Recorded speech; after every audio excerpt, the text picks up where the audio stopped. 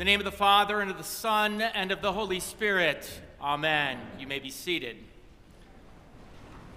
There are many fascinating words in the world. I love words. Today, there are a couple of English words that I'd like to throw out to you. Petrichor. Does anybody know what that means? It's a great word. You know? The smell of rainfall. You get an A. Excellent. Another one of my favorite English words is tintinnabulation. Anybody know what that means without you responding? I coached him. Tintinnabulation. I know Sam knows it too up there. What does it mean?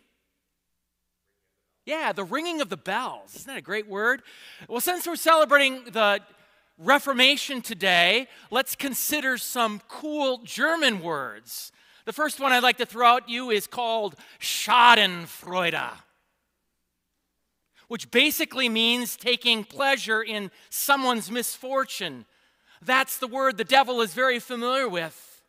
But don't we also secretly take pleasure in another person's problems? Well, they deserved it after all, right? Martin Luther would have been understood this word as well as two others that I'll throw out to you, or three others. Lebensmüde. Lebensmüde, which means being life-weary.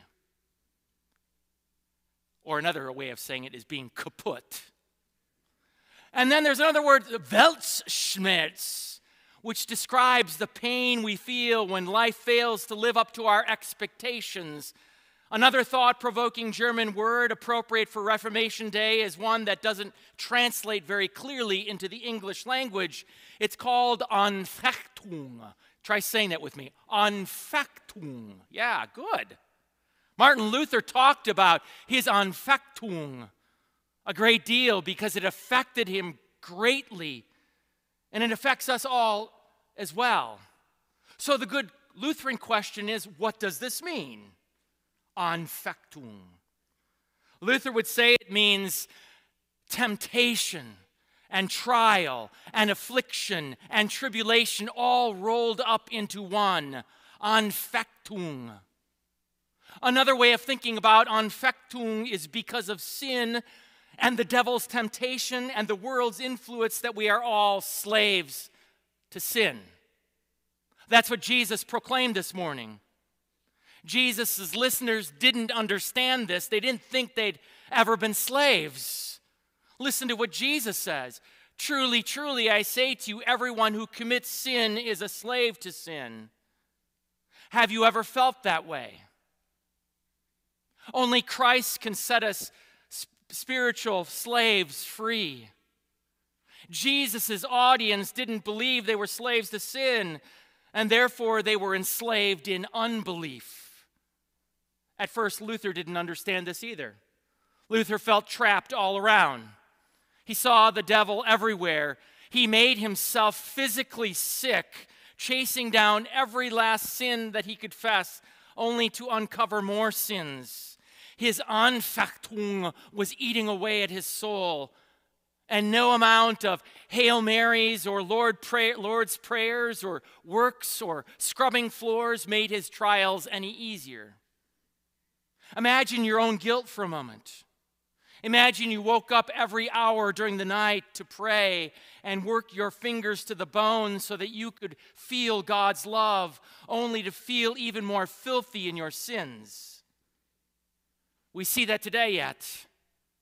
How often do we come to church, confess our sins, just to go home and think that God couldn't possibly forgive this sin? I'm not worthy. Well, you're not. Luther wasn't either. Do you feel the Anfechtung? Luther thought it was the fact that he was sinful that was causing his slavery. He could never be free. The truth is, no Christian or non-Christian can ever be free by himself or herself. We remain sinful until the day that we die. Does that mean that Christ has not set us free? Luther thought his bondage was caused by his sins, but it was really something else. His slavery was induced by the fact that he couldn't hear the voice of the Son of God, Jesus, and believe in him by his own reason or strength, no matter how hard he tried. The Anfechtung that afflicted him. Today, the same happens to us. The world, first, for the most part, doesn't admit that it's enslaved to sin. The vast majority of people, even those that claim to be, quote, spiritual, believe in sin about it as much as they think as leprechauns are real. Yet we Christians, God's own child, we can find ourselves living and acting as if they were still in chains. We do not behave as ones whom God has set free through the forgiveness of sins. And so we hold our neighbor's sins against them. What's the deal? This slavery is real. It is a slavery of the ears, really. It's caused by listening to the wrong voices, listening to the wrong messages. The Jews in Jesus' day were listening to a lot of fabricated traditions, but they certainly weren't listening to Jesus' words. They heard them, but they refused to understand them. Jesus says, if you continue in my word, then you are truly my disciples. And Jesus said, you will know the truth then, and the truth will set you free. These particular Jews, John tells us, already believed in Jesus, but their ears were deafened to the truth. They thought he was speaking about physical chains, like when their ancestors were prisoners in Egypt, not the bondage of a soul entrapped in Anfechtung. The same thing was happening to Luther. For many years, he was listening to the screaming of his own innermost fears and his internal voice. He was listening to the papacy, which said you were saved by buying indulgences and doing all sorts of good works. So what's whispering in your ear this morning? Is the devil whispering in your ear saying you are not worthy of God's love? Who in the world do you think you are? Look at your sins. They're disgusting. The voice asks the wrong question. The question is, who is Jesus? Jesus says, I am the light of the world. Before Abraham was, I am. If anyone keeps my words, he will never die. I am the true vine cut down on Calvary to set you free. This is who I am. This is what I've done for you. Be at peace. Be set free from your sins and your unbelief. Well, there's the stumble, isn't it? Just like the Jews who believed in Jesus, they still harbored doubts. Like Luther so long ago, we hear, but we don't listen. We continue to be tormented by our Anfechtung. We remain stubborn in it. Our ears persist to being closed to God's free grace. We continue to question and doubt, am I really free? Aren't we really free to continue to struggle with sin? Don't we all struggle with our addictions of one kind or another? The ancients talked about the 7 deadly sins: pride, greed, wrath, envy, lust, gluttony, and sloth. Haven't we all struggled with those things? With the temptation to believe that the more work, the more wealth, the more stuff, the more friends will somehow grant us some peace? To whom or what are you enslaved to? Real freedom, as Luther found out, is all about the word of Jesus, not the words of the world and our own sinful flesh. These 3 deceptors speak to us all the time, day and night, always trying to be the voice of freedom in our minds. Instead, they are voices of slavery and death. Listen to the voice of the Son of God.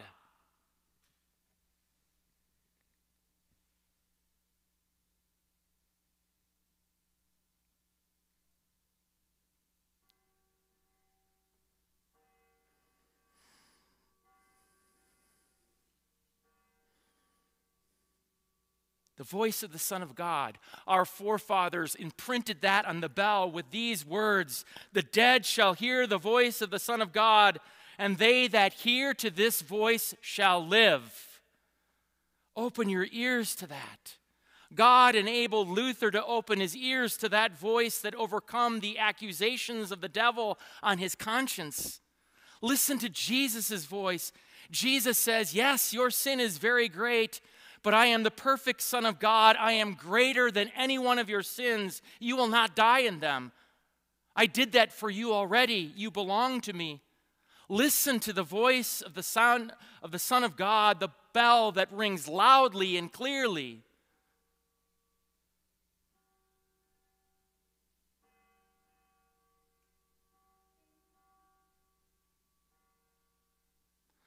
Oh, there are other voices out in the world that are leading you back into chains and slavery. Jesus says, though, I, the Lord, will be your Father, your Savior, Comforter, and Brother. I, the Lord, will give you peace. Listen to that voice.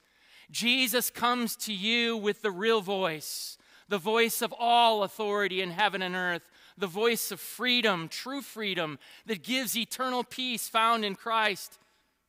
Disciples are made free. They are not born free. As the words work with you, beginning with your baptism and continuing all the days of your life, you are set free through his power. This is the truth.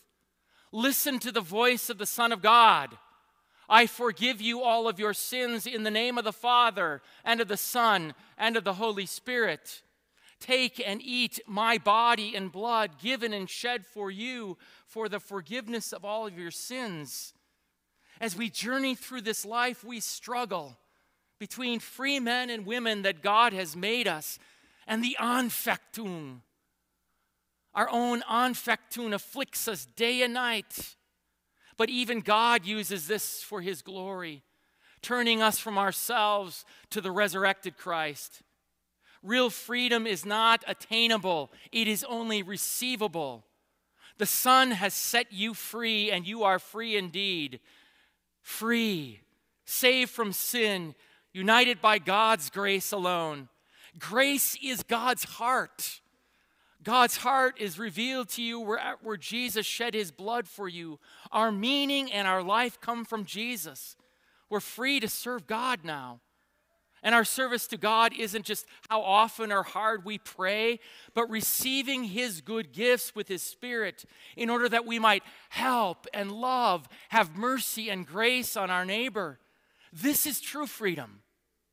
Listen to me, Jesus says. Remain in my words. Jesus frees us from slavery of wasted lives, of wasted worry, of wasted despair. He teaches us to follow him. This is the only thing that can bring you freedom and peace. Listen to the voice of the Son of God.